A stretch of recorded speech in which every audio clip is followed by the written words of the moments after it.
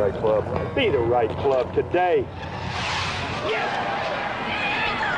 Johnny, that's better than most. How about in? That is better than most. Better than most!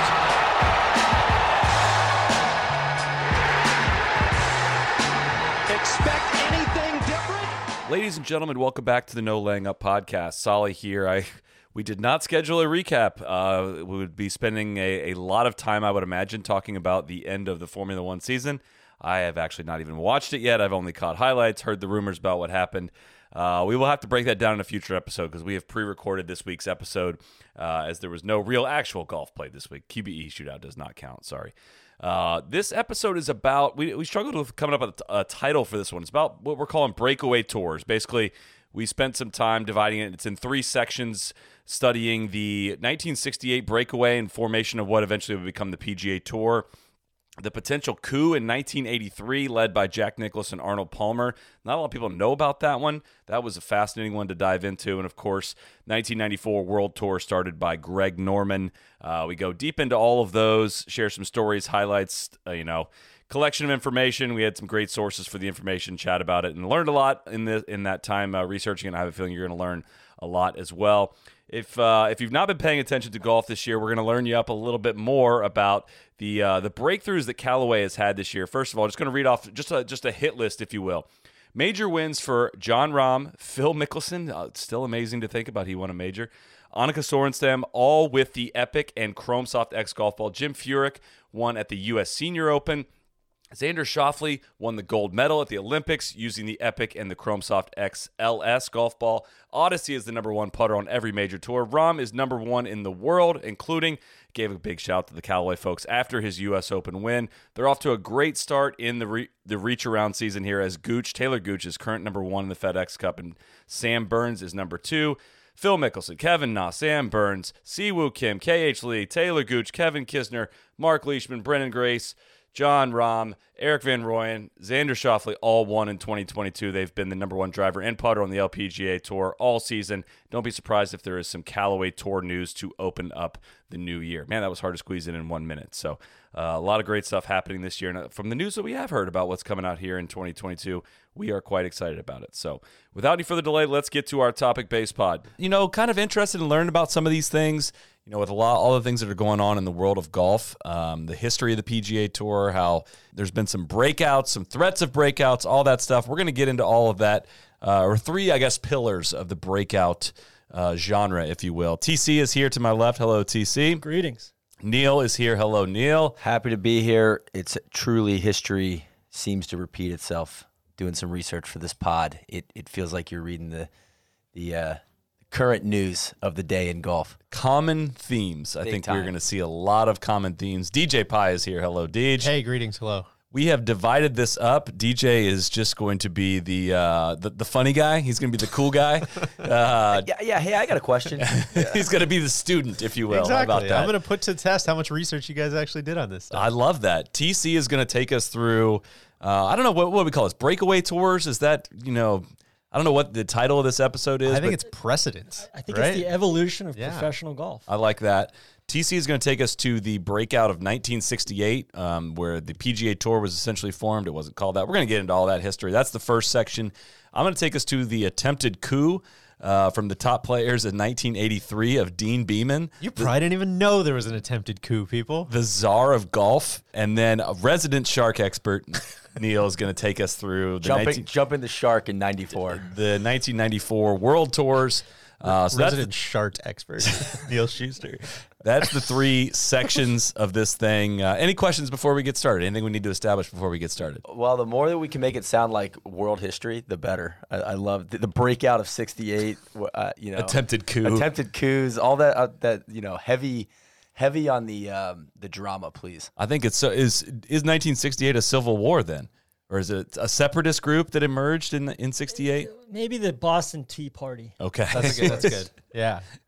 Well, let's start us there, TC. Where does your story start? Well, you know what? My story starts really back with old Tom Morris. And everybody, really Mary Queen of Scots, technically, if you want to go all the way back. Everybody back in the old world. But no, I think there's, prior to 1968, and even beyond 1968, all of the professional golfers, there was really no distinction between a club professional and a traveling professional. Like the traveling professional was almost a new sort of endeavor or profession. And in the past, you'd had very well regarded club pros going out and plying their craft, and the money got bigger, and this kind of became a self-contained ecosystem versus just being, hey, like I'm going to play in these 4 events this year because they're in my section. And some of the top guys even like taught were club pros at certain clubs in the winters or in off months or whatnot. Claude Harmon's a great example of that. I think Ben Hogan was even a club pro, wasn't he? Didn't he give playing lessons? Because the money just was not, even for the best players in the world, the money was not life-changing at all. So sounds like we need to grow the game. That's what it sounds like we need to do. That's what these guys are trying to do. These better players were trying to grow the game. That's essentially what it came down to. Look, I know America's got a history with racism, but they're trying, right? So you got the PGA of America. That was a Greg Norman quote. Just if people didn't listen to the pod on Sunday. Yeah. So you got the PGA of America, founded in 1916, representing all professional golfers, whether you're a teaching pro or people who take it seriously. Yeah, or folding shirts or whatever, right? Sure. And very in this time period, you had 2 kind of establishment figures. You had this Leo Fraser, who was the Professional Golfers Association, like the secretary of the organization, who he and Nicklaus, I guess, were just bitter rivals. Also might be a theme. Yeah. Nicklaus has some takes here during this era and the next one. And then one of the other guys was this guy, Elbin, Max Elbin. He was the head pro at Burning Tree in D.C. Very, welcoming, forward place. A big grow the game place. Exactly. They're trying to grow the game there too. And and then this guy, Sam Gates, who was the lawyer for the players. It would have been like if the PGL or the SGL stuff originated with the players. He was essentially that. He was their representative of sorts. So the players are looking around saying, like, we got this skill. We are different than these thousands and thousands of club pros, and we're sharing all the Gates revenue from this. Is all going to one organization, and we're generating all the revenue. Correct. And Gates, think of Gates as like D. Maurice Smith, except for he knows what he's doing. No editorializing on history here. Cheap shot. Keep in mind too that a lot of the pros up north and everything are going south for the winter, or they're just packing up. They're not working for 5, 6, 7, 4, 5, 6 months a year as well. So sorry if you don't know the answer to this, but was there any kind of watershed moments? I'm just trying to think if there's any any events, any big what's really the powder keg that's kind of tipping this off. You know what I'm saying? Well, it seemed like the players, it's getting worse and worse through the late 50s into the early 60s. The money's getting bigger. There's more eyeballs. Television's becoming a thing, right? There's a lot more advertising opportunities. And a lot of that seems like it has to go back to the Masters, right? Honestly, the game is actually growing. Yeah. Does come down to that. I think a massive part of it's people can watch Arnold Palmer on TV now, right? And is Palmer doing his personal sponsorships at this point, or does that come? Oh, yeah, he's deep into that, and keep in mind too, Palmer has a great relationship with the PGA of America because his father's a PGA pro and all that. So he doesn't want to burn modern day bridge. JT. Exactly. Yeah. Or pastime JT. Yeah. JT would be the modern day. JT would be the modern day. Okay, got it. And so then there's some sort of evolution here of, hey, how is there, instead of being just a bunch of barnstormers that are showing up at a bunch of individual events that are separate from one another, how do we tie this thing together? And grow the game. And grow the game, grow the money, right? Which is funny. I'm going to keep making that joke continually over the next however long this takes. But this kind of truly does seem like the best example of actually doing that. You know what I mean? Like separating the tip-top pros and building an infrastructure of how they can truly get in front of the most eyeballs possible, contributes in a massive way to #growing the game. However, their, of course, main interest is for them to generate the money, and growing the game being a wonderful byproduct of that helps them a lot from a PR perspective. But I do think, and we're obviously going to keep referring to the breakaway times of today, but I think that's a lot of the thought behind like something like the PGL as well, right? Is that like why are we bothering trying to make 200 superstars here? Why don't we just take the top guys, make it easier for more people to get involved, make it easier for casual fans to become golf fans? And I think there's a lot of that built in here too. So in 64, they added a lot of like the basically Q school and cards and all that stuff. So you've got that, and then you've got another. Because before that, sorry, I didn't mean to keep cutting you off. Before that, it was all like Monday qualifiers, basically, the whole right? thing was Monday qualifiers, which is insane. So even if nobody you're like, talks about that. That's nuts. Arnold Palmer or something like that, you're still Monday qualifying. So in 64 they switched that, and then the card holders, like they weren't exempt, but they could enter the Monday qualifiers for like $100 instead of like the non-qualifier or the non-card holders had to pay $200, which is back then that's a lot of money, enormous. Right? Yeah, exactly. And like $500 the number now, of slots available to non-card holders was capped. And I'm going off of a lot of this is from is it Jim Gorant or Gorant? This is from a golf.com or Golf Magazine article from 2018. And so I think the real watershed moment here was 1966. Frank Sinatra wants to sponsor an event in Palm Springs. $200,000 event. Big money. The modern day Justin Timberlake. Yeah. Maybe the modern day MBS. Right? Old Blue Eyes. So the PGA tournament bureau, which is like the tournament committee, made up of 4 players and 3 PGA executives. And 4-3 vote, the committee decided to add the Sinatra event to the schedule. So then the tournament committee is subject to a vote of the entire PGA executive committee, which is a bunch of club pros, right? And they're like, no, we don't think that this can survive because there's the Bob Hope Desert Classic already exists in this area. You can't do both. Sure. So they voted it down. Two guys that seemed like they really had no juice at this time, Bob Hope and Frank Sinatra. I'm You wouldn't want them involved. I'm sure Sinatra was very understanding. As Did they MBS get along? would be. Did they get along? Did they not get along? Who, Bob Hope Yeah. and Sinatra? I don't know any backstory there. I don't know. I just know that Sinatra was like a known bitch. It's like a bad attitude. Like there's a really good profile I read in a college writing course. Like Frank Sinatra has a cold. Yeah, it's Gay like Talese, right? like the best magazine piece ever written. And it's just like how big of a he's so high maintenance and just like at the tip top of his power. Like you just couldn't say no to the guy. So I'm sure that went over really well. Exactly. That's a great comp. Also, Treated women great. Just important to note for keeping track of this. There's part no of the Sinatra estate. This is all a legend. There is no PGA Tour in existence. So every time you say PGA, we are talking what is now PGA of America. But anything PGA related for this time period that's what you're referring to. Yeah. So by count of 3-1, the executive committee of the PGA of America overrules the tournament committee. The players are pissed, right? The players are, they're not happy. They said, we run all the risks, one tour competitor told SI at the time. So why should we have a bunch of armchair club pros telling us we can't play a $200,000 tournament?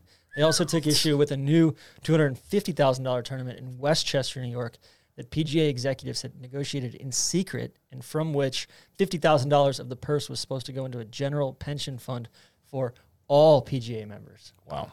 Whoa. So one thing I think to keep in mind, I don't, haven't peeked in your guys' notebooks yet, but I think a common word that, based on my understanding of all these breakaways, a common word that's going to keep popping up is transparency. So like hearing you say that, like, oh yeah, they organized another event in secret. I know, knowing what I know about the 1983 stuff, a lot of this is just like the players either not understanding what's going on or not looking into what's going on or just shady shit going on behind the scenes. But I feel like that's a major theme throughout a lot of this stuff. That was one of the things Bob Golby in this same article said. He was like a lot of the guys had no idea what was going on, but then as soon as they figured out, like as soon as they inquired or tried to educate themselves, then they were all on board. Right. Like, oh yeah, like this is obvious. Like we have 3 part-time club pros essentially running this whole thing and approaching it as a club pro would. And they, a lot of insults flying back and forth. All the club pros thought that these guys were prima donnas, and all these guys thought that the club pros were a bunch of sweater folders. Probably some truth on both sides. Yeah. And both sides have good people. Just for clarity's sake, 1966, $250,000 is now, in today's dollars, $2.1 million tournament. And we're talking pre-Tiger. Yeah. Like What's the purse at the bone saw? Very similar. So, yeah, Maybe it's 5 true. million, maybe. But how do you gotta back out all the expenses and everything too? No Laying Up is, of course, brought to you by our friends at Precision Pro Golf. Precision Pro is proud to announce the next big thing in golf technology, the long-awaited Ace Smart Speaker. It's a groundbreaking portable Bluetooth speaker that reads distances to you over top whatever sweet tunes you're listening to on the golf course. We used it while we're filming Tour Sauce in Michigan. Of course, they are the presenting sponsor of our travel series, Tour Sauce, on our YouTube channel. It's not just a speaker. The ACE stands for Audio Caddy Experience. It's a tool that will help you know your distance and swing with confidence. Every golfer has dreamed of having their own personal caddy. The ACE is exactly that. The personal caddy speaks to you with GPS distances to the front, middle, and back of the green, or to your customizable layup zones if you are laying up. The Ace Smart Speaker is available for only $149.99 or by making 4 easy payments of $37.50 using Afterpay. So you can add sound to your round by going to precisionprogolf.com or amazon.com. It's the perfect gift for yourself or the golfer you know. You'll never second-guess your distance, and you'll never second-guess adding the Audio Caddy experience to your golf bag. Swing with confidence, hit more greens with Precision Pro Golf. Bad feelings came to a head in June. The players produced a 7-point manifesto demanding. I love manifestos. Manifestos, you have my attention. Demanding They've kind of gone out of fashion lately. Scheduling, finances, hiring a tour-related personnel, and they insisted on taking away the PGA of America's veto power. In all, 135 players signed it and added an ultimatum. If the PGA didn't agree to all their points by June 15th, players would boycott the 1967 PGA Championship, scheduled for July 20th at Columbine Country Club in Denver. I just Googled it. The name of the manifesto, it's called My Struggle. Jesus. I know. I think Ted Kaczynski kind of put the manifestos on the back burner. Yeah, they got some traction with the wrong crowd. With the wrong kind of guy. And we're dealing with all the same shit here, right? Like we're dealing with, hey, if you don't accede to our stuff, we're breaking away. If you go play in any events and do anything that's not sanctioned by the PGA of America, we're banning you, and you can't get back in. Can you underscore a little bit? What's it? Yeah, that's very interesting. Heard that before. Can you underscore what are the pros and cons of them kind of staying together? What are the pros and cons of them splitting apart? I mean, what do the club pros get out of this if they? You know what I'm trying to say? Like, what's the point of club pros staying together? Get a piece of the pie, but I don't even think they realize I don't think they realize how to bake the pie. Right.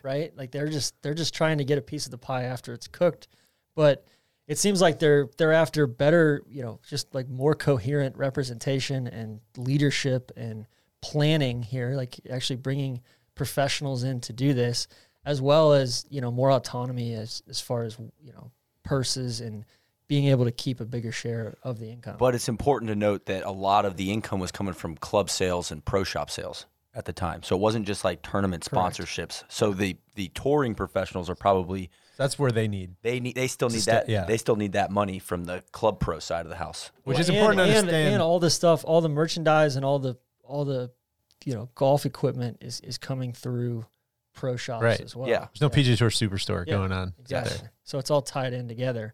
You've got all these names, like Doug Ford was kind of the unofficial grievance chairman, according to Grant here. Is that a title you hold within us? I think I'm pretty low-key within the organization. Yeah. Outside the organization. Yeah. Yes. You're that representative. I'm our external grievance. Yes. Doug Ford, is he any relation to Joe Ford, the Masters? Proud partner. I think Doug Ford won a Masters in 1957. Really? Won the Masters, yeah. Then we've got Billy Casper. We've got it's coming to a head here during the Open at Baltusrol. May or may not have been fake. I was going to say it could have been a total soundstage situation. Tech wasn't quite there yet. They couldn't fake it back then. They faked the moon landing, same era. era. But that was a couple years later. That's true. You're right. Yeah. Fair enough. And Guy Berger's they needed to bring in Kubrick. Bob Golby's involved. They're involved in what? What's going on? Just here? Basically they're like the ones the grieving. Yeah, grieving. Establishing grievances. Okay. Basically setting up the potential boycott. Being like Team Rose or, the people that are really behind the scenes churning towards the... Good for Billy Casper because he was winning everything. Yeah. Probably just getting underpaid. Exactly. So Al Geiberger hires this guy, Philip Freeman. He was like a management consultant for him. He analyzes the situation and says, hey, this is what you should do. You should, He comes out with a 23-page report that says you should split off the tournament division and the PGA of America into two separate things. PGA would continue to operate with its current structure. Tour would be overseen by a board of directors or a board of players and outside experts, and then they would hire a commissioner to run the day-to-day operations and long-term business. And the players would hire a lawyer to represent them in the negotiations. In the lead up to this too, Nicholas and this guy, Leo Fraser, the secretary, are going at it. I mean, Nicholas there's this big essay that he sends to Sports Illustrated, and he's like, Barbara, you believe this? I brought a bad attitude to the negotiation. So we'll link that in this. But really, it's all about this veto power of what, the pros want to be able to plan and stage tournaments when and where they want to and do things that they feel that are in their best interests and not have to farm out the decision or the final, confirmation of it to these guys in DC or up east. So, so essentially they succeed, and that's kind of the modern. This is in 1968. This is in 68. Yeah. Okay. Yeah. So we're going. Yeah, we're taking our stuff and we're going. Yeah. We're really 69 is kind of the first year that it like January, February of 69. So when that management consultant guy you just mentioned, he's the one that kind of helps them basically break the PGA club pro stuff off of the tournament direction. Is that's the schism we're talking about? Basically, when I talked to Nick about it, he said, "Hey, like they had set up this American Professional Golfers Inc. It was 200 or so pros that signed on to this and said, "Hey, we got 40 nations, we're ready to roll." At the end of 68. Into 69. Heading into 69. That was like their nuclear option. Saying, hey, like we are leaving. So you've got like Nicholas and Doug Ford, Billy Casper, Golby, Jerry Barber, Dave Eichelberger, Dave Marr, all these guys that were kind of like the advisory committee for this APG. And they said, all right, we'll play out the remainder of the season in 68, plus 2 tournaments already under contract for 69. And then after that, we're out this bitch. We're going to take our game elsewhere. Fun little thing here. I just Googled the 1969 PGA Tour season. How many events do you think there were in the 1969 season? 20? 75. 49. Really? Yeah. We say the golf's gotten too saturated. Is it just because it was like a complete Wild West? Like they're just having events all over the place? Or I was going to say, like, what constitutes an event? Well, that's what I was going to say. That's the follow-up from this is like, what happens to the calendar? Like, does the PGA fight back on any of this? Do they, try to hold players in place? What's their, what's their mechanism to try to keep the status quo, right? Because they lose a big chunk of the aforementioned pie if all these guys leave. This may include PGA of America events as well, because there's the Los Angeles Open and the Alameda County Open in the same week are both listed on this. That's what I'm getting at. Yeah. Was there just like a split of a bunch of like hodgepodge of events and people have to decide which ones they're going to play, or how does this work? I think it's like a lot of existing events are basically like, well, we can go with these guys, but they're already like, it's like, who's going to sanction us? Yeah. Right? Who's going to, like, whose schedule are we going to roll up underneath? So during this, Palmer's essentially going back and forth to DC and trying to negotiate a peace, because he's like, hey, I'm in the middle of this. I want everybody to get along. I'm also on the side of my fellow players. Like, we need to be compensated more, and we need more control over our affairs here. But also, I'm selling a bunch of apparel and clubs and all that kind of stuff. Yeah, exactly. And then on the other side, everybody's trying to accuse Nicholas of fanning the flames and trying to like make things more negative and throw gasoline on the fire to really just have a clean break from it. So I think that's kind of, like, it seems like Nicholas and Palmer are taking two very, very different tacks to, try to get to kind of the same end result here. This breakout of whatever you want to call it, breakaway, seems like the one that makes the most sense of all of them, right? I mean, it's the most successful of any of the ones that we're going to talk about, of course. It seems like they're fixing the biggest issue here, right? Like, well, it's the biggest schism of it's the top golfers breaking away from like all golfers. Right. Instead of just the top golfers breaking away from 200 other golfers, Well, that's what I'm just there's no way this is going to come across without demeaning PGA professionals. That's not my intent whatsoever. But just the idea of like NBA players and like high school basketball coaches all being in like the same organization Yeah. and like having their interests represented by the same people is fucking asinine. Yeah. Like it's ridiculous. Yeah, so I'm with you. That's the biggest That's the okay, whole we need to thing. fix this issue. It's like professional golf almost came about by accident, right? Right. It came about in spite of itself, right? Yeah. It was like nobody expected this to happen, and then all of a sudden it's just bolted onto the side of the PGA of America, and it's like, oh shit! Like, Wait a by the second way, here. why is this like this? So then, Which we're still kind of like unraveling from, right? With Yeah. like that's why the majors are all different organizations. That's why nothing's like really consolidated. so this Leo Frazier guy, the entire time, he's accusing Jack of undermining Arnold and all that, and so Jack writes this big email to Sports Illustrated and says like, hey, like you know, Well, not email, essay. or essay, It's a sorry. modern day email. Yeah, I'm sure he sent it via Telegram or Yeah. something, and said, you know, like basically you're full of shit, man. Like here, you know, lays it out, and it is like I'm sure a lawyer wrote it, but it's scathing. Like we'll link it with all this, and then the other thing too is like the TV money. Like they kind of signed up ABC to do 10 tour events in the 1968 season or starting in 69, and Rune Arledge, who was the VP of sports for ABC, was basically like, hey, like, I don't know how this is going to go, but like either way, like we're going to televise the one where all the good players Sure. are playing. Okay. Like, there's no upside to going and televising, you know, a bunch of nobodies in the field. We're just going to hang out and see who wins, and then we're going to televise that tour. Shout out to the modern TV contract as well. And the then you've RSM got- classics yeah. of the world. Can And I read then- the first paragraph of Jack's letter? You got to read it in Jack voice though. I can't do a good Jack voice. The verbal attack recently unleashed on me by Leo Frazier, the secretary of the Professional Golfers Association, was on the whole inaccurate. Frazier did spell my name correctly, Jack Nicklaus. He even had my age right, 28, and he signed his own name properly, Leo Frazier. The rest of his cutting statement, though, was a personal assault. And then he goes on to say, Barbara and I were so offended by this letter. what sets my ice cream apart from other ice creams in the market.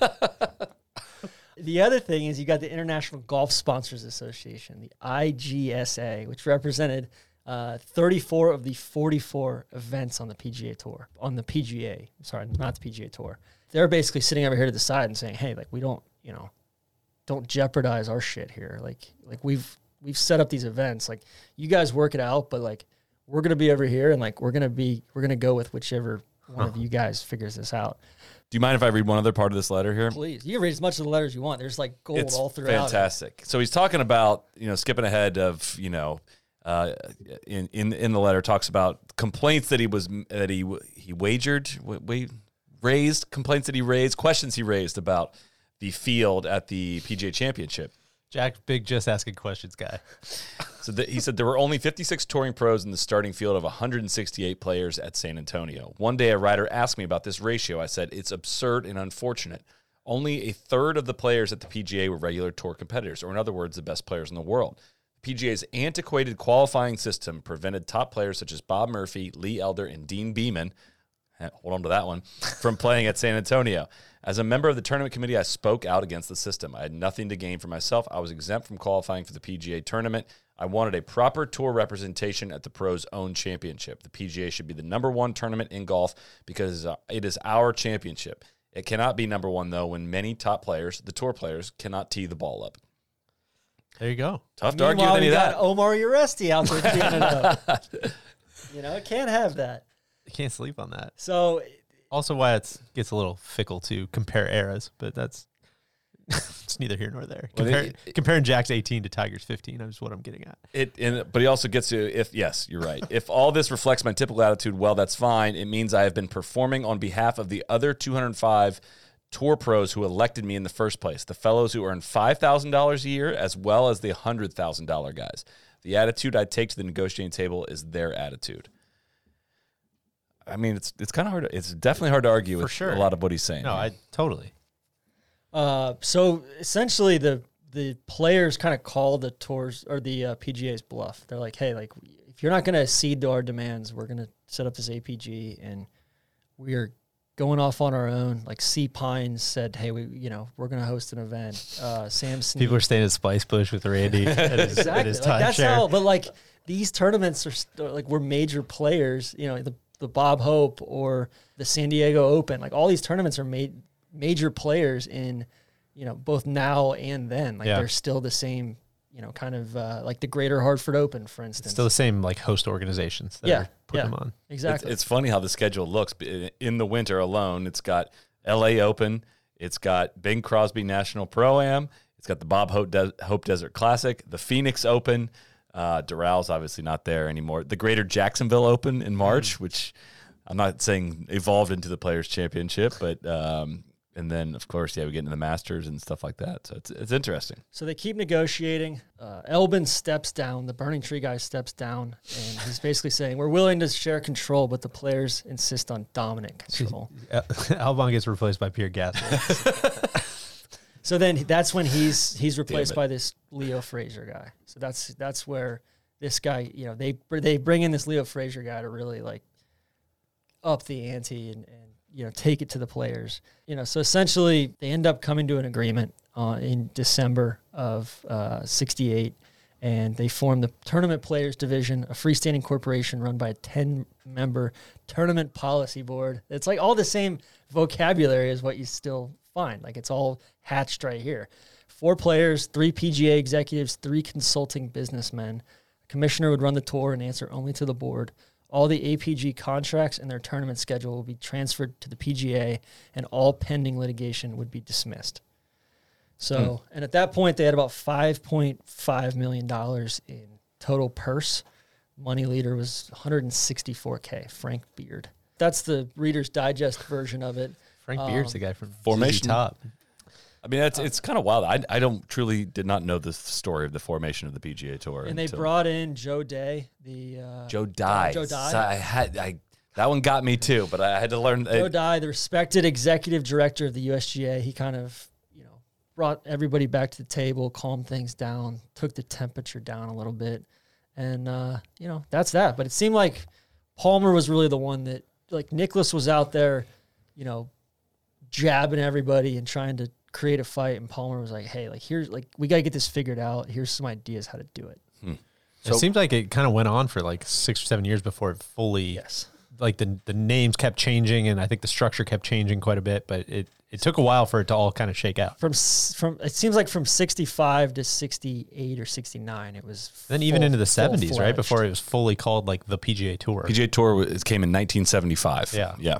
Beeman came in 74, right? Correct, yeah. Okay. A quick break here to check in with our friends at Rapsodo. You can go to rapsodo.com/NLU. Use promo code NLU for $100 off a mobile launch monitor plus a limited edition towel. You've heard us talk a lot about the Rapsodo. They're extremely accurate. They get within 2% of a $20,000 unit, and these things cost less than $500 when you use our discount code. The Rapsodo mobile launch monitor, it automatically tracks your stats and stores video with Shot Tracer, helps your club gapping, and helps you understand your true distances for each club. If you're working on gaining some speed, you need to track that. You need to figure out a way if you are actually gaining speed. The Rapsodo does exactly that. It gives you immediate feedback and data, creates a better practice environment, keeps you from mindlessly hitting balls. Also, just at the end of a practice session, it's going to give you an overhead view of, how many you missed left of your target, how many you missed right of your target, where all your balls are collecting. It's extremely helpful information.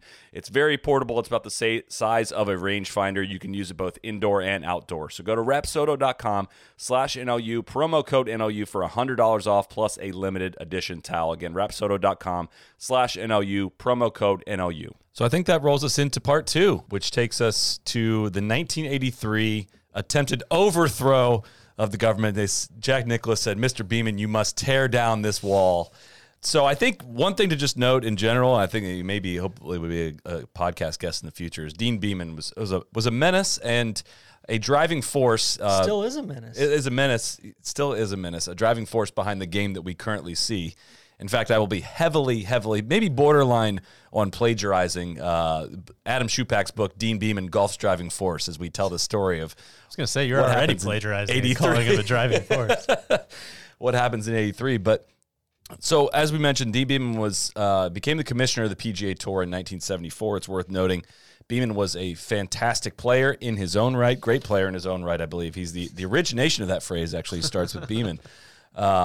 Beeman was one of the first people to chart golf courses, like chart yardage book-wise. He was the one who taught Jack Nicklaus how to do it. Like, it's a great story. Preparing note cards, and Jack Nicklaus actually credits him with 2 of his major wins, one of which He noticed something in Jack's putting stroke ahead of one of the PGA championships and said something to him at his house, like, you're not completing your backstroke. Nicklaus left the dinner, went out to go practice his putting, and goes out to win the tournament. And I forget what the other story is of the credit he gets. Maybe it was about the charting of the golf course. But Nicklaus himself specifically gave Dean Beman shout-outs for winning 2 of his majors, which is all very interesting. They used to play practice rounds together, and things don't necessarily end well between Mr. Beman and Mr. Nicklaus. But of other notes, Beman was responsible for converting the tour from a for-profit entity into the 501c6 that we see today. And one of the many pillars of, again, we're kind of cheating and we're going ahead to 94 to when Beman retires, but over the course of his tenure, PGA Tour assets grew from $400,000 in 1974 to $260 million in 1994. So, and adjusted for inflation, it was 1.2 to 260 million. So enormous growth under the Beman administration. And Beman's, your notes here, it's his original thesis was that golf was tremendously undervalued. Tremendously undervalued. It was basically like an association that scheduled tournaments, put rules officials out there. It was not a business entity, and it was not. There was no marketing. There was just no. Basically, the big thing was marketing, right? There's no like push for. Listen, is he maybe to blame for the fact that we see a million PGA Tour commercials? He very well might be. He was a creator of the television model that we see today. So maybe we do have a few more beefs with Dean Beman. But again, so fast forwarding ahead to 1983, and again, this is detailed in Adam Schupak's book, Dean Beman's Golf Driving Force. Adam Schupak, fellow Columbia grad. Go Lions. So is Rune Artledge, by the way. Really? Yes. So it starts with the story of from March of 1983. Said once seated, and this takes place in Arnold Palmer's office at Bay Hill. Once seated, Nicklaus quickly took the lead. He outlined his concerns, berating Beman for breaking with precedent. The tour's purpose, Nicklaus said, should be limited to assembling the schedule, marking the golf course, and setting the hole locations. Tournament operations should be the ballywhack of sponsors, volunteers, and tournament directors. In short, Nicklaus was at odds with the tour's growing role as a marketing engine and proclaimed its marketing initiatives had crossed the line. All right, let's break down what that means. Yeah. What's he angry about? Nicklaus wants more unpaid volunteers. So just of note, the marketing department for the PGA Tour had started in 1980. So that was 3 years prior to this. So basically, again, taking Beman's vision, marrying these two things, Beman's vision of saying, look, we're not going to be just like marking pins. Like, I can totally see that this thing is undervalued. Here is what we are going to create. Now, listen, did the PGA Tour have some communication issues to the players? Beman admits that pretty much, to say like a lot of what happens here is a lack of communication of what we've done, what we're allowed to do under our mandate. It sounds extremely familiar to what's currently going on. And so the way this is also, and I'm trying not to be editorialized too much criticism here of Nicklaus, but I personally just don't find Jack to be the most adept businessman over the course of his career. I think it'd be fair to say like Jack's like a abysmal. I had a feeling that was going to be followed. But so coming into, he's in his 40s at this point, right? So he's 43-ish years old, I think, around this time.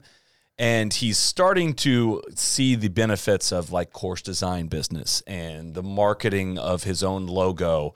And he is of the mind that for every marketing, all the marketing that the PGA Tour does, it's potentially taking customers away from him and marketing opportunities away from him specifically. Which is tough timing with launching the PGA Tour apparel, and tough time with launching the TPC design network. Exactly. And for every TPC course that gets designed, that is not a Jack Nicklaus signature design. And if the tour has an official credit card, that's one less sponsor that Jack could work with directly. So selfishly, he feels like, well, I have this business engine of my own. The PGA Tour is going to sign up sponsors that are going to benefit all the other members and not me. He hates the OMPs. He hates the official marketing partners. Which I think, like a lot of what we'll hear here, both sides, pretty strong case, right? I totally understand where Jack's coming from, but I think on Dean Beman's side, like much like it is today with Jay Monahan, I mean, his job is to make his 200 members happy, not to make Jack Nicklaus happy, right? And so it's... Well, that also, Jack, 20 years later is a little at odds with the statements from his letter of, I'm negotiating on behalf of, the guys that elected me here. And now he's like, Fuck those guys. I got mine. I want to keep getting mine. Pretty much. Yeah. Doing the Billy Horschel route. So a name we're going to hear here is E.M. DeWint, who is the chairman of the policy board and also chairman of the Eaton Corporation. Eaton Corporation. Eaton. E.M. is his name. 2 letters. Yeah. He had noted in 1979 that Beeman assessed some brutal facts. Professional tournament golf experienced a period of relatively flat growth and uncertain prospects for several years in the 1970s. Television ratings declined, and research indicated a shrinking demographic for the game. Many felt that golf had not kept pace with other professional sports in terms of marketing, promotion, or spectator innovations, nor had the tour developed any significant revenue sources besides television rights fees, which in 1980 accounted for nearly 80% of tour cash receipts. So this is what Beeman is saying. Like, here's our issues, right? And so Beeman has these initiatives that he takes to address these issues. But going back to what we were saying, the tour had then signed deals for official credit card, airline, and cruise line, and Nicklaus complained that the growth of such initiatives represented unwanted competition for his and Palmer's own branding opportunities. So he and Palmer at this time, that's in quote, he and Palmer at this time are not best friends. Like, we know them in our generation as being 2 great traveling sportsmen who are, I don't think they were ever best friends, though, right? That was just kind of they initially are. This is I don't want to say stopped this is competing. I think it was a lot. Yeah, I think it was a lot like when Bill Clinton and George H.W. Bush were touring the world after they were president, like palling around. Could very well be. Back in the day, they weren't friends, right? I don't know if that makes Arnold Palmer. Actually, Arnold Palmer and Bill Clinton, that kind of that can kind of work on a couple of different levels. So Palmer and Nicklaus are agreeing. It's noted in the book to say they're agreeing to put their differences aside to discuss this, right? To meet about this. He expressed other concerns. He believed, this is Nicklaus, that the tour should limit its role in negotiating and packaging television rights. Nicklaus and Palmer operated their own tour events and wanted to sell the TV rights individually rather than have them group with the tour's other tournaments. That seems wildly staggeringly stupid. Which, again, on the whole, like if you're Jack and you're the Memorial and you think you can get a better deal, like I guess I get it, but what a wildly selfish decision. Wouldn't you just look right through this guy if you were anybody on tour and be like, well, fuck this guy. He doesn't have our best interests in mind. He's got his own interests in mind. And that's just what pretty much how Jack viewed it was like, dude, give us the tournaments, give us the money, play the tournaments, let us take care of our marketing individually. Like, all of this is, benefiting other people a lot more than me. We play for the prize money and we got to compete for that. I'm fine with that. But like, this stuff we've got going on here could like greatly exceed what we're able to make on the course. Like, stop disrupting that for us. That's my, consumption Wasn't of it. Palmer already like, I just have such a tough time like grasping Palmer saying, you know what, like I've got this deal with Cooper Tires and this deal with Gulfstream and this deal with Pennzoil and like the tour's signing these marketing partners and all this stuff's going to evaporate. Right? Like I don't see that happening. Right. That's how Nicklaus saw it and was persuasive based on how it's described in the book. And Nicklaus concluded, what was the vibe of the other players outside of Nicklaus? So we'll get to that. Nicklaus concluded, I'll do everything in my power to stop that man, he said of Dean Beeman. Mama, there goes that man. So again, he besieged like Cornwallis. Damn him, damn that man. Nicklaus besieged Palmer to put their business interests before any lingering animosity for each other. It was time to orchestrate a palace coup. Now, another great part in here is the meeting takes place at Arnie's office at Bay Hill, and Nicklaus like refused to believe that this was Arnie's real office. He thought it was like a power play of some kind. Such a good like detail. The office was just like kind of a mess or like shoddy. I don't know exactly what it was, but kind of like, is this really your office, Arnie? And then Arnie left the room and said, no, seriously, is this his office? And apparently Arnie was so perturbed by that, he ended up spending millions of dollars renovating his office because of how hard Jack ripped on it. So this leads to Beeman saying it was not a power struggle, it was a total revolution. Again, we talked about how they only had $400,000 in the bank when he became the commissioner. They were playing for $8.2 million in total prize money. They had rented office space in New York, and its largest owned capital asset was an IBM Selectric typewriter. But again, if you don't really have a TV contract, which that's what I don't understand, is like what happened between 68 when Rune Arledge is talking about that 10 tournament deal and 80 or 83 how did the TV contract not Well, I bet it not was really grow or not really. Totally guessing here, but I wonder if that was much more, dependent on the majors, which all would have been independent, and then maybe a small handful of other independent tournaments, like what Jack's and it's talking going about. individually to them instead of into. Yeah, and it goes to So that's Beeman's whole point, though, of like this is wildly undervalued. Well, here we go. Against this sobering background, Beeman developed his vision for the tour, promoting the game aggressively, growing the shit out of it. growing deep, increasing revenue by competing more effectively in the sports marketplace, and broadening the base of support for tournament golf and the game.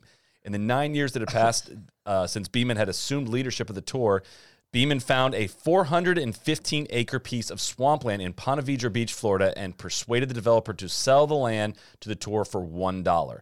He moved the tour's headquarters there and built the TPC Sawgrass Stadium course, marking the launch of a network of spectator-friendly golf courses. So this is, again, where it enters that, like, a lot of the pros, some of the pros that were starting to design golf courses, like, what the hell is going on here? Like, you guys are totally distracted by what you think you're supposed to be doing here, and this is not working for us, is basically what I bet Jack was pissed that he didn't ask him to do the stadium course. That is, in not so many words, what I'm kind of picking up here as well. And I'm got to guess that developer got some type of off the record. That had to be the most corrupt deal. Yeah, it's not just $1. I'm gonna hypothesize. Well, that was the they, whole they story let him is build all the housing around. Yeah, exactly. Okay. The whole story is in the Sawgrass Clubhouse. Actually, they've got the dollar bill on display and the whole big plaque The that tells the whole goats story. are on the roof. Yeah, exactly. We're gonna basically give me the land for $1, and I'll make it valuable for you to build other stuff around it.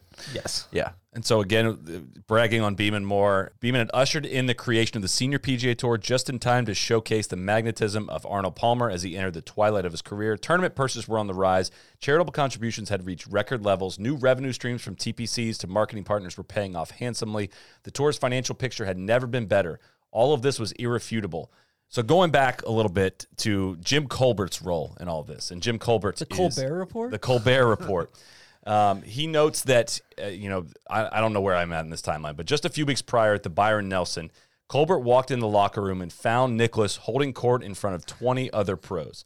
Colbert stood there within earshot and listened to Jack disparage the way Beeman ran the tour like a feudal lord. This Dean Beeman guy, I tell you what. Jack had a that times version of like a Facebook group that he was trying to mount an insurrection on the tour. Colbert Report summed up the grievance session with this assessment. Jack thought the tour was all but running a used car lot. Meanwhile, Jack is running his personal businesses into the ground. This seems like a perfect time period where Beeman could have easily connected the Intercoastal Waterway. For sure. That was a missed opportunity. If you were ever going to do it, it's way easier before you put all the houses up. Yeah. No eminent domain is necessary. Exactly. Maybe Nicklaus was a big proponent of that. And well, we never know because he didn't get a chance to actually, put together a proposal. I also think it's interesting. I did a little bit of research on Beeman lived in Marsh Landing here in Ponte Vedra Beach. Marsh Landing, a Arnold Palmer signature design. Exactly. It does. The book also kind of places some of the blame for this what eventually is about to happen on a lot of the agents. Chuck Perry, who was an Johnny agent, along with Watson's agent, was Chuck Rubin. They're the ones that persuaded. So Chuck Perry was Nicklaus's agent. Persuaded Nicklaus and Watson that the marketing and growth of the tour would undercut their entrepreneurial opportunities. Is McCormick involved at all? He's not really leading all of this. It seems like there's a line in the book too that says, what Dean Beeman failed to do, what you're supposed to do is making sure the people that have decided they hate you and people that are unsure, making sure they stay in separate rooms is an interesting line here, basically to the persuasiveness of Jack in all of this, basically to start convincing people that things were wrong. So the agents argued that if the tour entered into a relationship with a Fortune 500 company to undermine the players' abilities to sign their own deals on the surface, Perry's argument had merit and it appealed to Nicklaus, who shared his zero-sum outlook in which there could only be winners and losers. Beeman's distance from the sport since his retirement as a player in 1974 provided him with a different perspective, but he still understood the mindset of the professional athlete. The agents preyed on their clients' underlying fear that the tour would snatch lucrative deals from them. One of their chief complaints, by getting into real estate through development of tournament players clubs, the tour was directly competing with certain players who had their own design and development businesses. So if the pie grew bigger, they would still be the top chefs, said Beeman, referring to the trio of Nicklaus, Palmer, and Watson. They would have had their pick of the plums. And Great phrase. He ticked off several examples of the tour negotiating agreements with National Car Rental, the official car rental of the PGA Tour. That scenario, he insisted, didn't harm Palmer's long-standing relationship with Hertz. In fact, it motivated Hertz. Also with Uncle Juice. Yes. Exactly. In fact, it motivated Hertz to become more active in golf, and Palmer's value to the company increased. But Nicklaus and Palmer rejected this line of reasoning and maintained that the tour had overstepped its boundaries. So something that happens in this time period as well is Beeman picks up the tag, the Czar of Golf. Hell yeah. And I honestly thought about assigning this section to you only just for that purpose alone, but I figured the Shark was just right up your alley. And is he doing like a bunch of stuff to standardize the tournaments? Like as far as the product that's out there, whether it's the TV product or the on-site product or, you know, the player experience at a tournament, like he's basically ensuring consistency across the schedule. Right? Yes, that's not specifically spelled out in terms of the top of the list of the things that he's done, but I assume that there's just a ton of. That's one of the things that the PGA Tour has been amazing at, is just like having the same procedures in place operationally. So anyways, the Czar of Golf is a derisive nickname that evoked players' hostility towards his rising authority in the golf community. It also reflected a larger disdain for the way he felt he acted as prosecutor, judge, and jury. Having played a key role in the breakaway of the tour with Nicklaus, Palmer said he felt a sense of responsibility to ensure the next generation of players was afforded the same opportunities as he enjoyed. Grow the game. When a letter It seems like the opposite of what he's doing. Right? Everything that Beeman is, or you're saying Beeman is trying to ensure that, or Nicklaus is trying to ensure that? Palmer said he felt like he was trying to ensure that. It seems like the opposite of what they're doing. It seems like Beeman's whole thing is like network effect. Like we're going to work together. We're going to bundle all this stuff and everybody's going to get richer. And it seems like what the top three guys are saying is like, fuck that. Like I'm going to take what's mine and like just set up the pins, please. I bet players over on the side like, oh, we need to grow the game. So when a letter to the tour's policy board chairman called for Beeman's head, Palmer signed. So again, this is a quote from Jack Nicklaus. Dean worked as hard as he could to have a socialist state. Jack's been fighting socialism for a long, long period of time here. Nicklaus said this in his book, Arnie and Jack, the definitive book examining the complicated relationship of Palmer and Nicklaus by author Ian O'Connor. The stars were knocked down. He created a tour in his own image. Speaking of Beeman. Yes. It's like the Shield, the NFL. Like it's, the Shield's more important than the individual players. Exactly. So Beeman was shocked that Palmer and Nicklaus failed to understand the tour's direction. How do you guys not get this? His authority. Are you messing with me? How do you not understand? This is so obvious. Yeah. So here's where it gets very clear. Beeman's authority was established in the tour's original charter and granted in part by Jack Nicklaus and Arnold Palmer. They spearheaded the tour's separation from the PGA in 1968. Nicklaus took part in hiring the lawyers that drew up the papers to form the corporation. So why were golf's two biggest names so up in arms? In fact, Nicklaus's agent had already drafted a letter to the board chairman. IMG's Johnson brought a copy of it to the meeting and jotted down the names of all players that were in attendance upon it. As rain showers pelted the course, Nicklaus canvassed the room asking, "Who's with me?" Tough. It's like the Jerry Maguire. So on the morning of May 27th, 1983, while a handful of player agents met to discuss the events of the night before over breakfast, Nicklaus and Palmer signed off on a letter addressed to the chairman of the tournament policy board. Watson's name joined 11 other prominent golfers of the day: Johnny Miller, Lee Trevino, Raymond Floyd, Lanny Watkins, and Tom Weiskopf among them, who supported the uprising. So, do we want to go through the letter? Sure. Dear Mr. DeWint, for the past several years, we have become concerned about the direction of the PGA Tour and the role of the commissioner. As players, we believe that we have a responsibility not only to ourselves, but to the future generation of tour players, to our tournament sponsors, and to all the fans and communities who support professional golf in this country and around the world. We strongly believe that the role of the PGA Tour should be limited to organizing and managing a schedule of professional golf tournaments for the benefit of tour members. This was the sole reason that our organization was formed, and it is still the only justification for its existence. It is our opinion that the tour's efforts in course development, marketing, club management, rules of golf, and other ventures divert the energies of the commissioner's office and substantially increase the operating overhead and unnecessarily expands the bureaucracy of the organization. In addition, we believe these activities create a major conflict of interest with the individual members of the PGA Tour. The players of the PGA Tour, both past and present, have delegated the organization and management of our tournament schedule to the Tour. However, we never intended to create a monster which is competing against the individual interests of Tour players in commercial areas outside of tournament golf. Our areas are shared by a significant number of Tour players. These specific areas include, and I'm not going to read all the details on this, golf course development, marketing, TV package, player television rights, and the role of the Tour. Now, under the role of the Tour, it says, the mandate of the PGA Tour is to create and organize tour events. This responsibility includes maintaining excellent sponsor relationships and providing highly professional and responsive tour field staff and operations which result in the best possible tour events.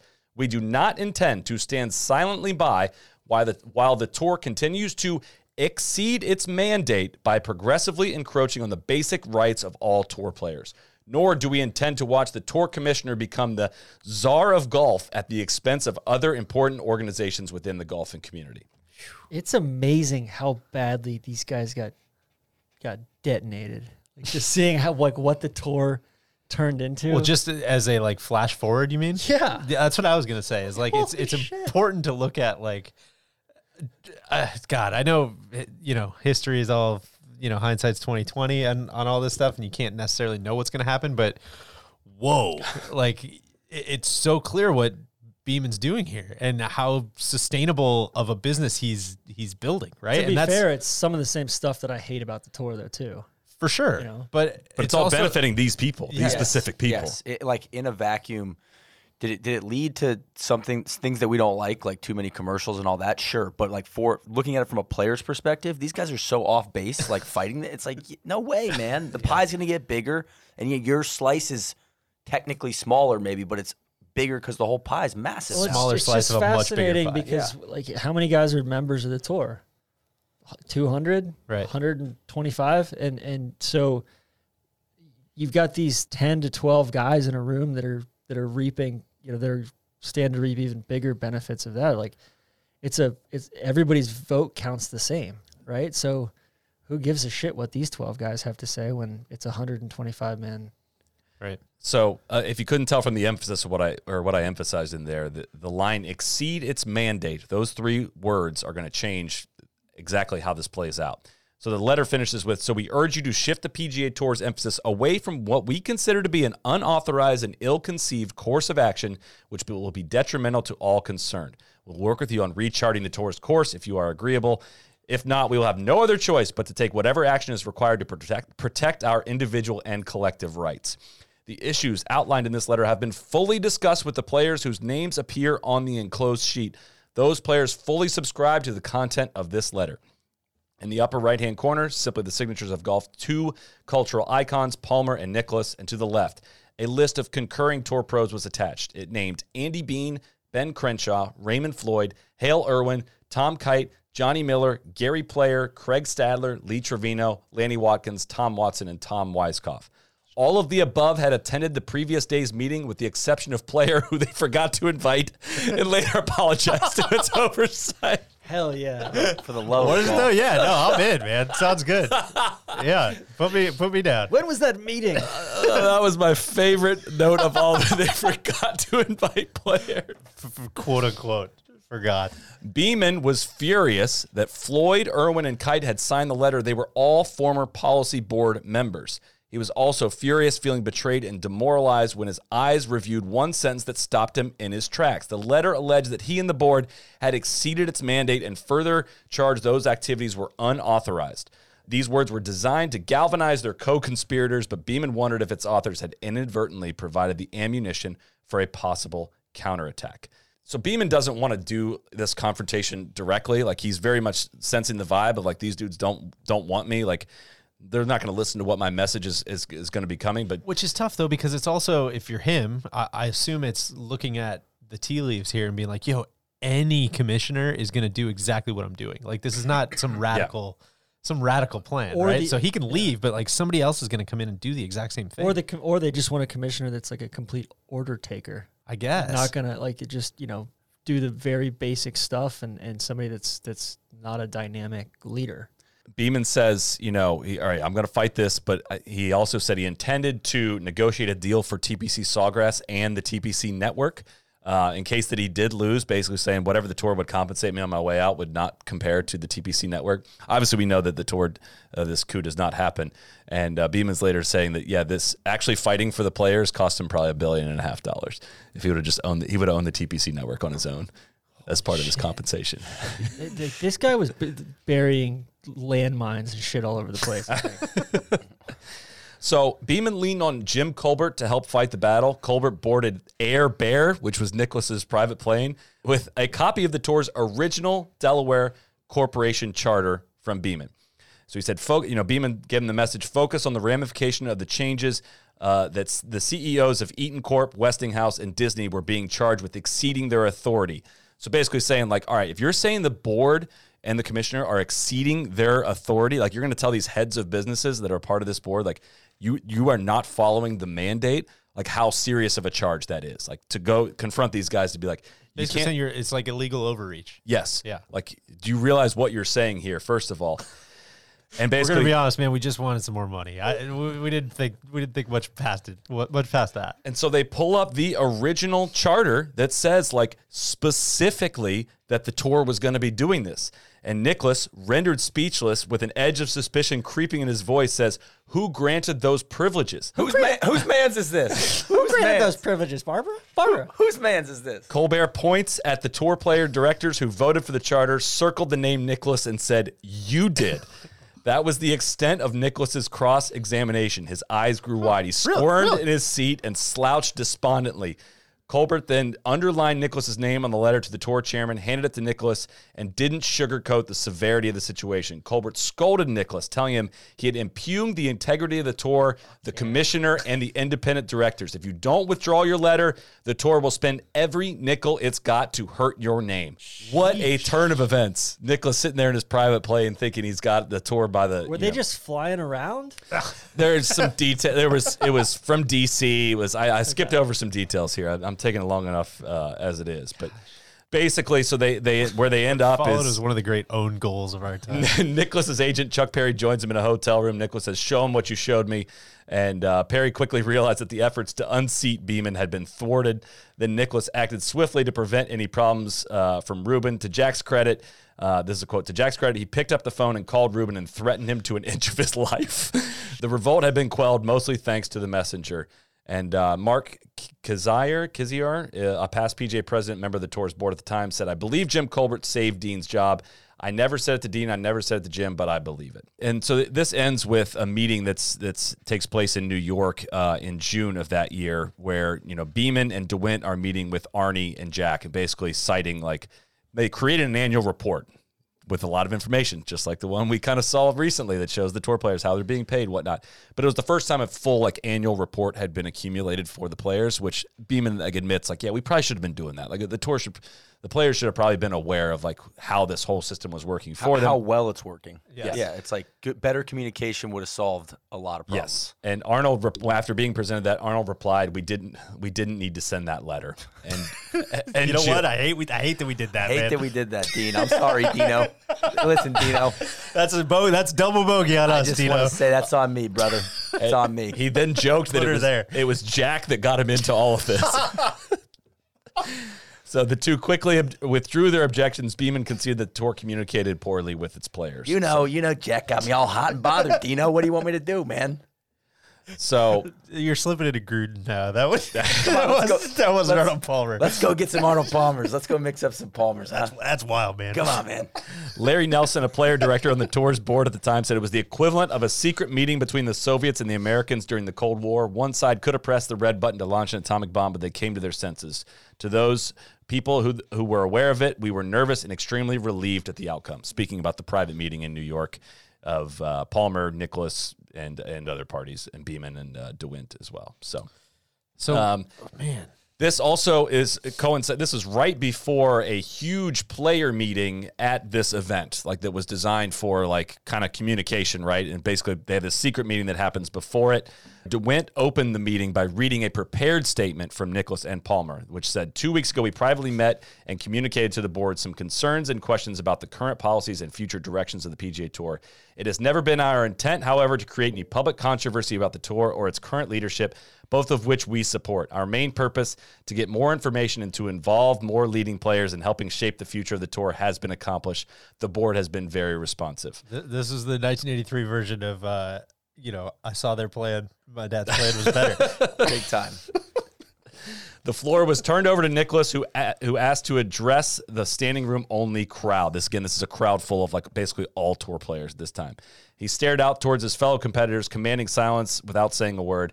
Thank you, everyone, for being here, Nicklaus said simply and solemnly. He spoke for 10 minutes. The players listened as if it was a church congregation. Holding the annual report in his hand, Nicklaus said that the players could see for themselves how well the tour leadership had performed. Under the circumstances, we think it best to formally withdraw our previous communication to the board, and Arnie and I now consider the matter closed. When one player raised his hand and asked, "Where's the letter? What's in the letter?" Nicklaus dodged the question, saying, "Shut up, Jason Kokrak." Said it wouldn't do anyone any good to read it. He grinned as if in pain, a player said. Nicklaus reiterated that they had withdrawn the letter. It was a stunning turn of events. Kite, for one, nearly fell out of his chair. Nicklaus said that's private. It's all going to be in the police report. Beeman appreciated Nicklaus looking his fellow players in the eye and the clarity of the verdict. It was one of the classiest moves I've ever witnessed, Beeman said. That's total bullshit. This might have come from Jack.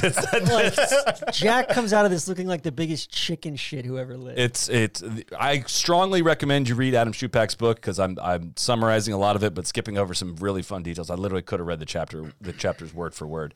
The entire meeting would last 4 hours, but Nicklaus hightailed out of there after doing his part. He made his way to the hotel's lobby. He told the Washington Post's Thomas Boswell that the player turnout probably the largest response ever. The fellows are just dying to have some information. This has in no way been an affront to Dean Beeman. But if Dean has one fault, it's that he keeps a lot of things to himself. Slipping into a car, waiting to whisk him away to the airport, Nicklaus concluded, "I'm going to stick to playing golf for a while." Beeman's contract was renewed 1 year later, Jack. extending it 5 more years. Man, God, that's good stuff. That's a story. That's a lot of reading. That's a lot of details from it. But man, it's truly fascinating. Very underreported on thing. Shout out to Adam Schupak once more time for the book that covers this. So he got extended 5 more years, and then after that, he got extended another 5 or 6 because more he went years. till 94. 1994 was his last year. So trying to just unpack a little bit of this, or trying to see it from the player side at least a little bit. I mean, I do get the lack of transparency thing. I do get if, it's easy to look at like the P&L sheet now for the TPC network and be like, yo, it like basically breaks even, or we make a little bit of money on it, but also we get to host all these tournaments there, and like it completely you get to practice there. Like it completely makes sense for our business. Here's why. Here's all the numbers. As they're like putting those courses up, and as they're spending money to develop those things, and if you don't know any of the numbers that are going on, I do get why the players would be upset. Yes. Once you do have those things, I don't get why they'd be upset. That but also too, like foolish. during this whole period, I assume he's putting together the whole pension program and the points system for how to contribute to the pension. Well, they've probably got so much like new money coming in that they're probably trying to figure all that stuff out, right? Exactly. So it's like he's like, yo, like I got this shit under control, guys. Yeah. A true, just trust me, man. Like I'm going to be a lot better at this than you are. What a fascinating character. Meanwhile, Jack is literally running his own businesses into the ground. It's wild. It might have saved Jack a lot of money with this. So Dean Beeman did an interview later with a podcast. I think it's called For the Good of the Game, like FORE, Good of the Game. I think I have that right. He said, whoever wrote the letter made a drastic error in about 3 words, because if they had only said, we as players do not want you to do this, we would have lost. Totally. And we wouldn't have been able to do those things. But what they also said, and added a couple little words that were the lifesaver of the tour today, that we believe that you exceeded your authority by doing what you're doing. And I said, we haven't exceeded our authority. And I pulled the original papers that were in the archives, the original incorporating documents of Delaware, and we cited to him, which is what those papers said. It said specifically the tour could own golf courses. It could license. It could sell its name. And lo and behold, whose name was on those papers? Jack Nicklaus is one of the original board members. What a fascinating... It's been way too long. I have not read Schupak's book for a while. I need to dive back into it. What a fascinating character, man. This makes me think of heavyweights. Don't let anyone sign your checks. For real. Nicklaus. But all the even beyond all that, just all of Beeman's playing stuff. Like, Jiu-jitsu. Yeah. He played after his commissioner. I know. He played on the senior tour. It's insane. Yeah, and then he qualified for the Open Championship in, was it the 8? It was something when we did the Shark Pod. Right. I forget which year it Oh was. yeah. Yeah, like while he was commissioner, he qualified for the Open. That's a flex. But like this is like, big time like NBA like business moves going on. And it's also like, oh no, he's just like a tour player as well. Randy It's should have awesome. sent him a letter. Exactly. Said, hey, I'm Randy. I'm in business school. I think I could really help your tour. Well, Sorry, I said he would have got $1.5 billion out of the TBC network. It's $500 million, so I was Still only off good. by $1 billion. Yeah, probably Still pretty good. good. Again, that was a $500 million in what, 90s dollars. I think he's what he's saying is that's what's worth now when he gave the interview. So that's it. That is it for Solid, Well, great stuff. no. Shoe pack, great stuff. That's a fascinating story. so Beeman, I'll pick it up right there. Beeman retires in 94, and that's where we're going next, to the WGT. What does that stand for, DJ? I'm gonna guess the World Golf The Tour. World Golf Tour. So this is, I don't know what heavy, dramatic term we could do. starting a new nation, Yeah, a new nation, or coalition of the willing, This NATO. is kind of some. an invasion from the Australian. I don't know. But 1994, let's set the scene. Top 5 players in the world in 1994. Nick Price. Nick Price is number 1. Who else is on that list?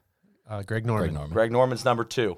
Davis Love, No. Fred Couples. No. Mark McCumber's 3. Jesus. Tom Lehman is 4. Fuzzy Zeller is 5. Nick Price won 6 tournaments, and he earned $1.5 million that year. Norman won 1 tournament, $1.3 million. Nick Price is Career money list leaders at that time. Anybody know who was the career money list leader? Tom Kite. Tom Kite, $9.1 million, 19 wins. And second was the Shark, $7.9 million, 14 wins. So kind of sets the So it seems like these guys are still getting paid under Dean Beeman's watch. they're doing well, and it kind of sets the table for, like, the Shark is kind of the biggest name in world golf, but also in the big reason for the World Golf Tour. The idea of it was the international players were starting to take over the world rankings. So I think 6 of the top 10 were not from the United States, and the PGA Tour had kind of a monopoly on, the money in golf at the time.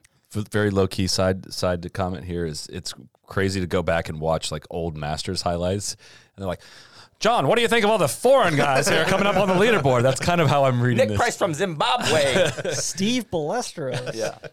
One of them, Gary Player's in the booth. They're like, Gary, what do you think of all these foreign players up on top of the leaderboard? He's like, well, I'm foreign. Like, what do you mean? I'd love to follow up with Gary on that one a couple years later.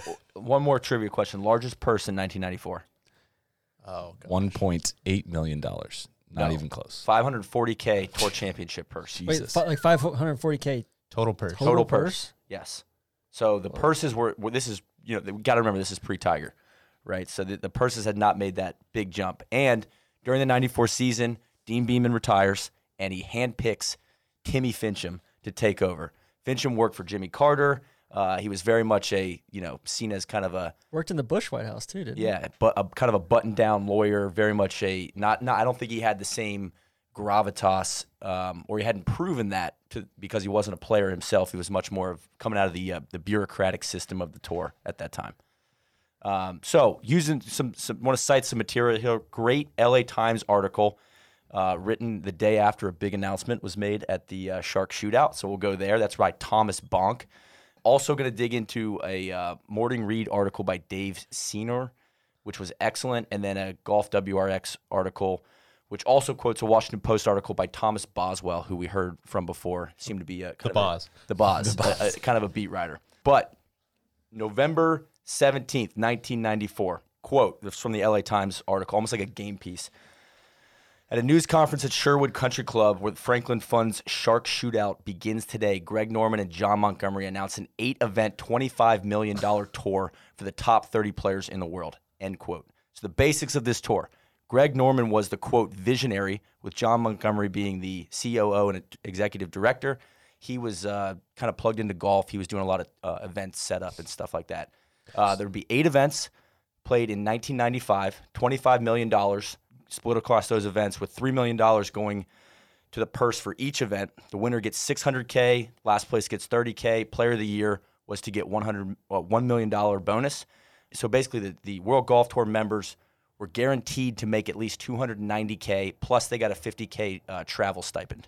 So no negotiating here, no anything. It's just like with we'll get Norman there. and the tour, but just says, hey, we're creating this tour. Norman just comes out straight out cold. Doesn't talk to any. They kind of, but what they did have was Fox Sports was brand new either that year or the year before, had signed on to become the broadcast partner, and that's where most of this $25 million was coming from. They didn't have any tournament sponsors set up. They just had this 8-event schedule, and the World Tour event sponsors were going to get up to 10 exemptions to make each field 40 players. So there was the top 30 in the world, and then whoever sponsored the event was going to be able to add 10. So they could add Nicklaus, they could add Palmer, they could add whoever they wanted. I truly have already learned, like, I knew Greg Norman, World Tour 94. That's the true extent of my knowledge of this whole thing. I did not realize how similar the recent announcement was. Yes, I know. It's literally just like, oh no, add 2 more events and an extra 0. It's and crazy. We'll call it a thing. Well, and how similar it looks to the WGCs. Well, we'll get there. Yeah. So the schedule is interesting. 4 events were scheduled in the U.S. 1 was going to be in Japan, 1 in Scotland, 1 in Canada, and 1 in Spain. So none in Australia? None in Australia in the first year. This is all for 95. This is what Norman rolled out at the Sherwood Country Club announcement. And all the rest are in the U.S. 4 in the U.S. and then It's only 8. Okay, yeah, it's 8 total. And then the first event was scheduled for the week before. It sounds sick. I'm kind of No, well, listen to this. The first Especially event, if Fox was going to be doing Pro Tracer. yeah, the first event was scheduled in the. Hopefully Norman's not in the booth, though. Wait till I finish the question. How's it fucking feel, Neil? The first event was scheduled for the week before the Masters, opposite the PGA Tour's Freeport McMoran Classic in New Orleans. Trivia question: what is Freeport McMoran? Got to be like a cigarette company or something. Okay, Solid, what do you great think they call. do? Freeport, a defense contractor. Okay, That's a good Go guess. ahead. I'll say life insurance. Mining company. Okay. It's an American mining company based in Phoenix, Arizona, Incredible. trading at $37 a share right now. Incredible sales job by the tour. Incredible, absolute masterful sales job by the tour. But I thought that was funny, just like, what the fuck is the Freeman McMoran Classic at New Orleans? Like, but that was kind of the point of, and Norman had said, we want to basically put these world golf tour events right before the majors. So he was trying to put one right before the U.S. Open. I didn't realize right that. before the Open Championship, right before the PGA. Kind of where the PGA Tour schedule was light, basically. This is like early on. You got to set the stage for Fox, too. Yeah, This is yeah. Early on with Fox, as far as Rupert Murdoch's trying to make big-ass splashes. Like that whole thing when Fox, I'm not sure if it was a 30 for 30 or something about like the history of Fox's foray into the NFL, of them, essentially like it was such a big swing and they were such an unknown at the time. They were just trying to get any sort of splash out there to kind of, and then they would build primetime lineups around it and like truly build a network around sports that like get people to your network. And then they got the Simpsons and all that. So, yeah, and Fox is basically the main financial backer here of this. But Norman announced all this after doing it with a kind of a small team of insiders, and he just comes out and announces it. So what happens next, right? Fincham heard rumblings of this. So he preempts Norman. Norman, jumped the shark. Let's say that. He didn't get PGA Tour buy-in. He thought he was basically going to come out and surprise attack him. Which is going to have some issues. Yeah, it was it's Norman kind of, he blew it. It was really stupid. He talked to some players one-on-one, but didn't really give them any details. He needed to hold it in the locker room and say, "Who's with me?"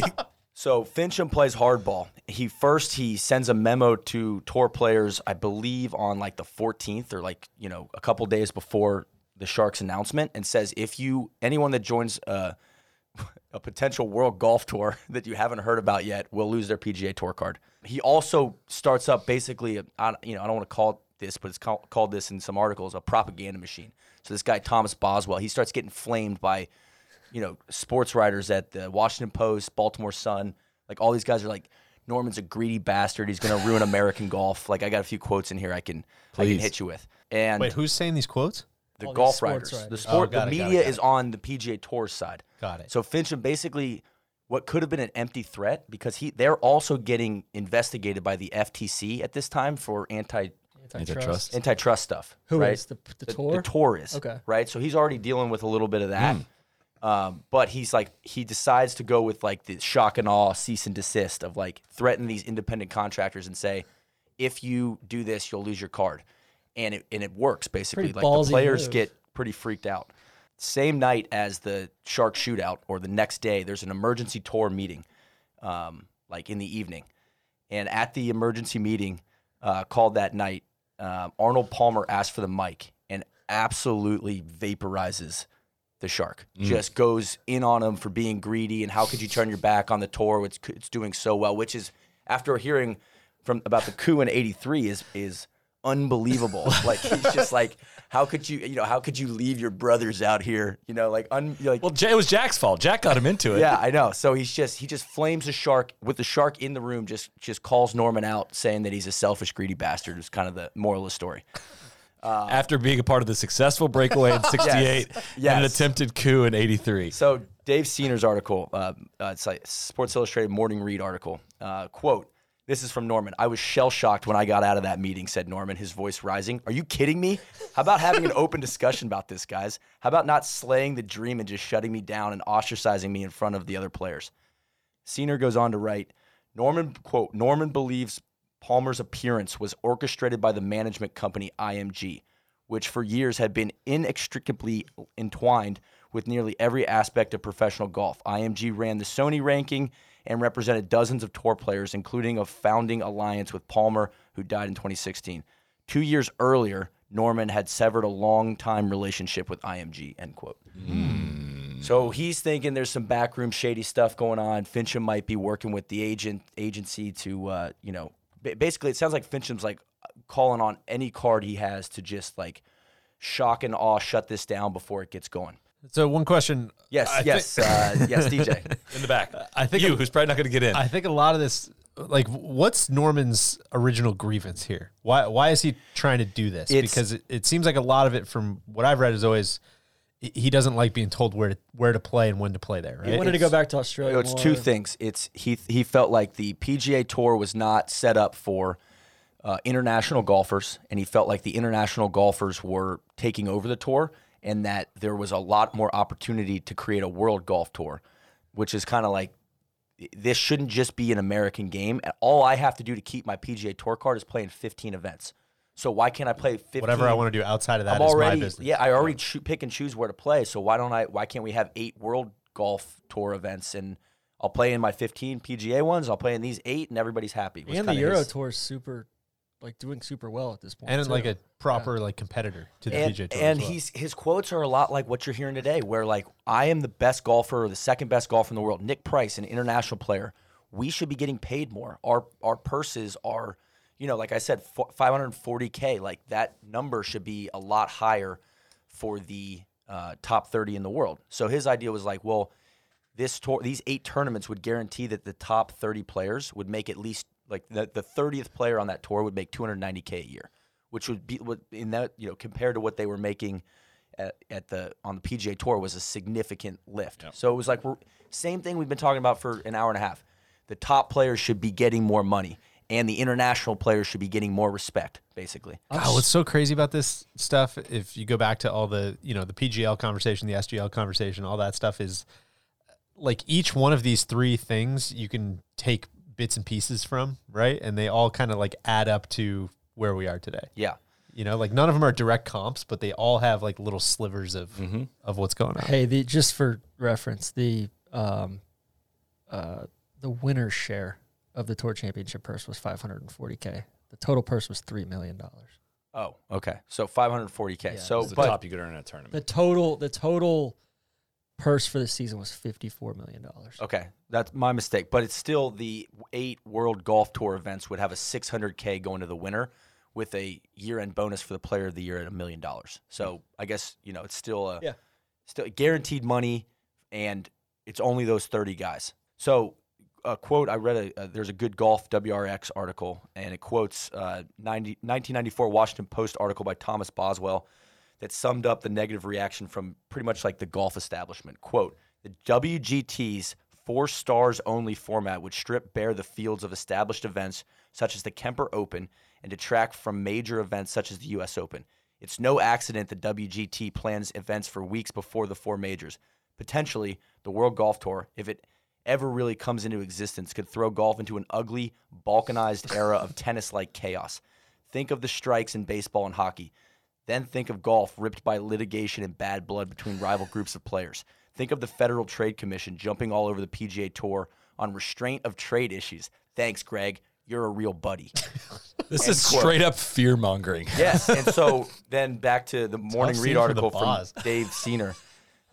Quote, if that sounds like a PGA Tour press release, it's no coincidence. The Tour's messaging apparatus had held the upper hand, creating a narrative of order versus chaos and charity versus greed. Norman said, quote, I thought it was totally unnecessary to have the propaganda machine go at me the way they did.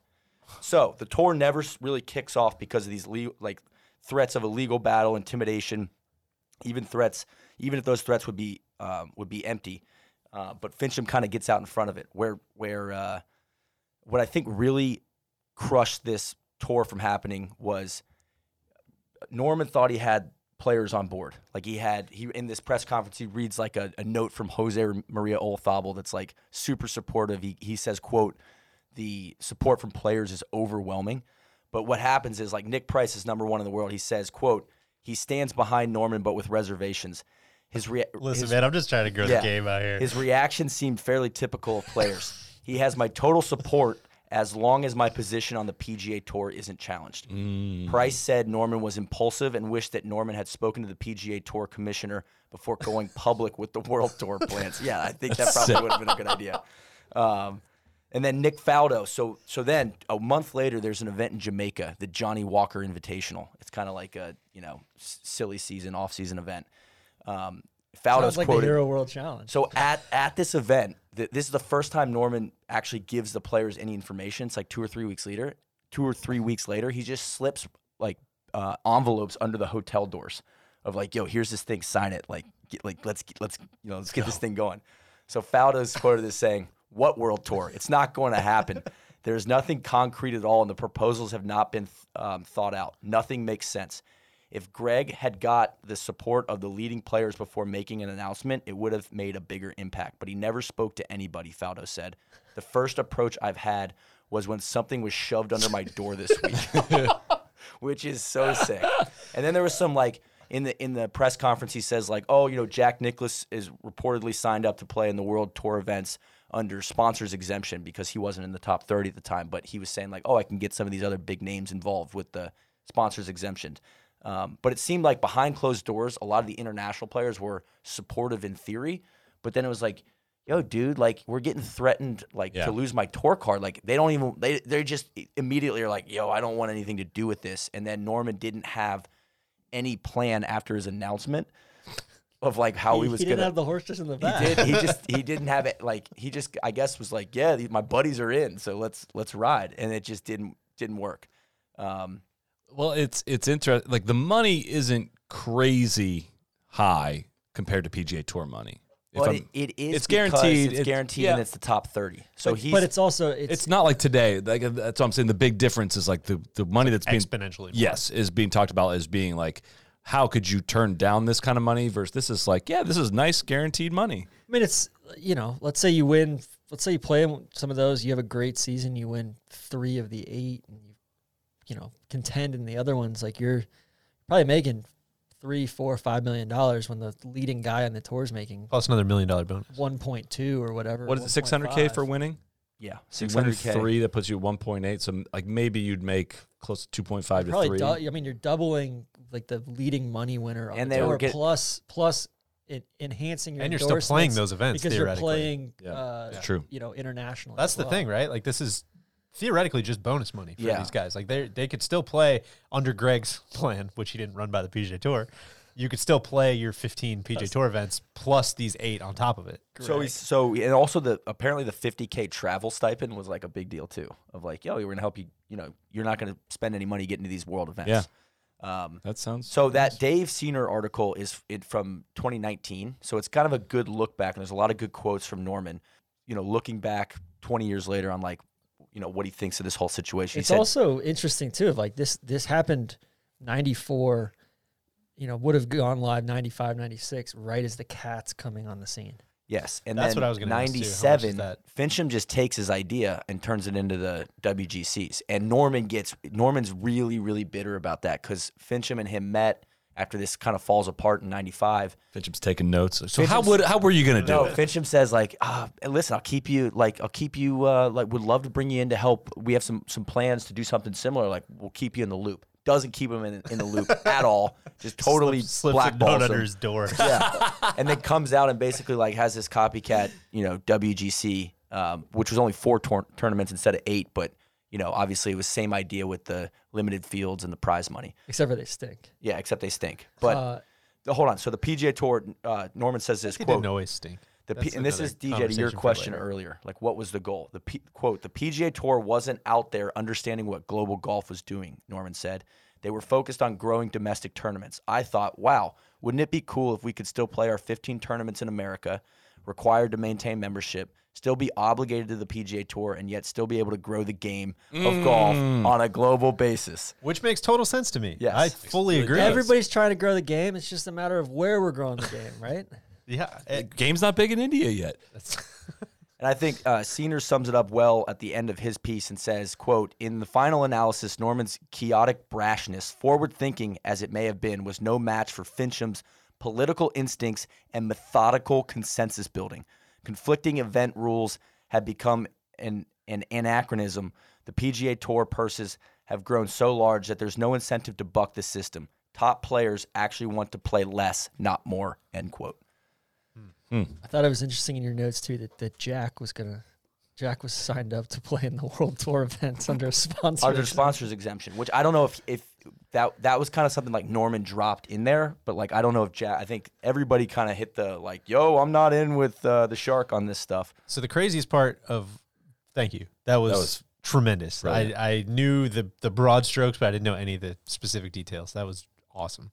What blows my mind about a lot of this stuff is the same thing that's blowing my mind now with the Breakaway stuff, which is like, yeah, the tour keeps saying that. Like, if you join another league, like you'll be banned for life. And more people, it seems like, kind of keep saying like, yeah, we don't know if that's necessarily true or legal. Like we've never challenged that, but people are just like, yeah, I guess, all right, good enough for me. I'm not going to try it. That's the first tool in the toolbox, and it's been working. And nobody's pressed them on it. But that intimidation factor has been like their go-to. All right, cool. Hit them with a cease and desist, and then we'll see what happens. But that's what blows my mind about everything you just laid out here is like, well, wait, what if they shot you in the face? Yeah, exactly. Situation. Like, wait, what if they would have taken that to court? Like, could this whole thing have gotten off the ground? And then Tiger bursts on the scene, and like, then he plays in all these world events, which could have completely reshapen everything. It's wild. And Tiger was the get out of jail free card for the tour. Yeah. Right? I think all these players, because it says in a couple of these articles I read, they're independent contractors. So they all freak out when the tour card is threatened. That's like the golden goose to them, right? Because even if you take away the tour card, it's just like they don't like uncertainty and they don't like variables and they don't like anxiety, right? So you're creating anxiety even if you don't even take their tour card away. If you just threaten to or have some litigation built up or whatever, like they don't want that. Well, I think what's crazy about it is like it's not like they're like these proposals are not bringing their life from like a 2 out of 10 to a 10 out of 10. They're taking him from a 9 out of 10 to a 10 out of 10. Yeah. Right. And that's where it's like, well, it's just not really worth the risk. Like, man, is this really like, yeah, I get it's better. And like, I probably do have some upside, but like 9 out of 10 is pretty good. Yeah, I know. And I think the other consistency I see throughout this is bad communication. Yep. Like the shark, he just didn't talk to anybody. He just said like, oh, he just probably got like verbal agreements, like, in the locker room. Which, how do you think that has changed 20 years later? I know. It's like 30 years later. It's like the same thing. Like, well, if so-and-so's in, then I'm in, but make sure he's in first. And then I'll say that I'm in. Someone's got to go first, though. Which, based on what you hear from like modern players about Greg Norman, like they all hate him. I don't get the feeling that he's like yucking it up, but he's got I don't think he has the horses in the back here either, right? Yeah. Like who knows who's signed up or what their backroom dealings are. It seems like now the agents are a lot more involved than I guess they were previously as well. But agents were the leaders in '83, though, that kind of held the hands of Nicklaus and Palmer through the whole thing. I think I think poor communication on the tour side too, along the way as well. Of like, hey, here's what we've got cooking. Here's, it seems like they're trying to get better at that, but also like the tour is just such a naturally non-transparent organization. Well, it right? seems like every time the tour does get pressed, they do shape up pretty quick and improve some things. So, yeah, we're gonna have this Team Series International. Yeah, they react. Guaranteed. Which basically shows you that, like, hey, they're not, like, they like the status quo. They're not forward thinking. They don't want to keep things going. And I think all of this the biggest thing that seems like it's changed is just the evolution of media in the game to where, like, the ways to cover it, to where, like, the tour put all this emphasis on squeezing all the money out of it and no emphasis on the actual product itself. Yeah. That's what got lost in the mix here. And then just the timing. Senior presses Norman on, like, did you do this to challenge Fincham, like, early? And he denied. He's like, no, I wasn't trying to, like, test him. But it turned out to be like a test that Fincham passes and then, like, And, like, Now consolidates yeah. power. truly consolidates power. Now like, he's going in the Hall of Fame with Tiger Woods. yeah, exactly. And just never looks back after he, like, brushes off this attempt at a world tour and just goes, rides Tiger, just right clear through the finish line. The vote of no confidence did not pass, much like season 1 of Succession. See, I can make a Succession joke. Hell though. yeah. Almost through. He's watching the Prague episode next, Yeah. the bachelor party It'd be episode. great to get the body up there. Greg kind of reminds me of cousin Greg. Oh, Greg Norman? Norman? Well, huh? No, I don't think so. He's just kind of aloof and doesn't really. Well, I don't want to give anything away for Solly. He hasn't seen past the second half of season 1, but he's got some Kendall vibes to me. Yeah. Yeah. I feel like Jack has the most Kendall vibes. Jack might be like Connor. I was gonna say. He's a conhead. All right. Well, I think that's a wrap. In-depth. That's good stuff. Fantastic Overview. learning. Appreciate all the research done. Appreciate you listening this far. We'll see. Maybe we'll do one of these on the 2022 breakaway. Who knows what's in the We what's in should. the future. We'll attach to this tweet or the show notes or whatever some of our bibliography as The well, links, 'cause I the- think a lot there's of some links. really, really good nuggets in there that aren't that are. If you want to dig deeper, there's plenty more gems in there. Absolutely. Cheers, boys. Be the right club. Be the right club today.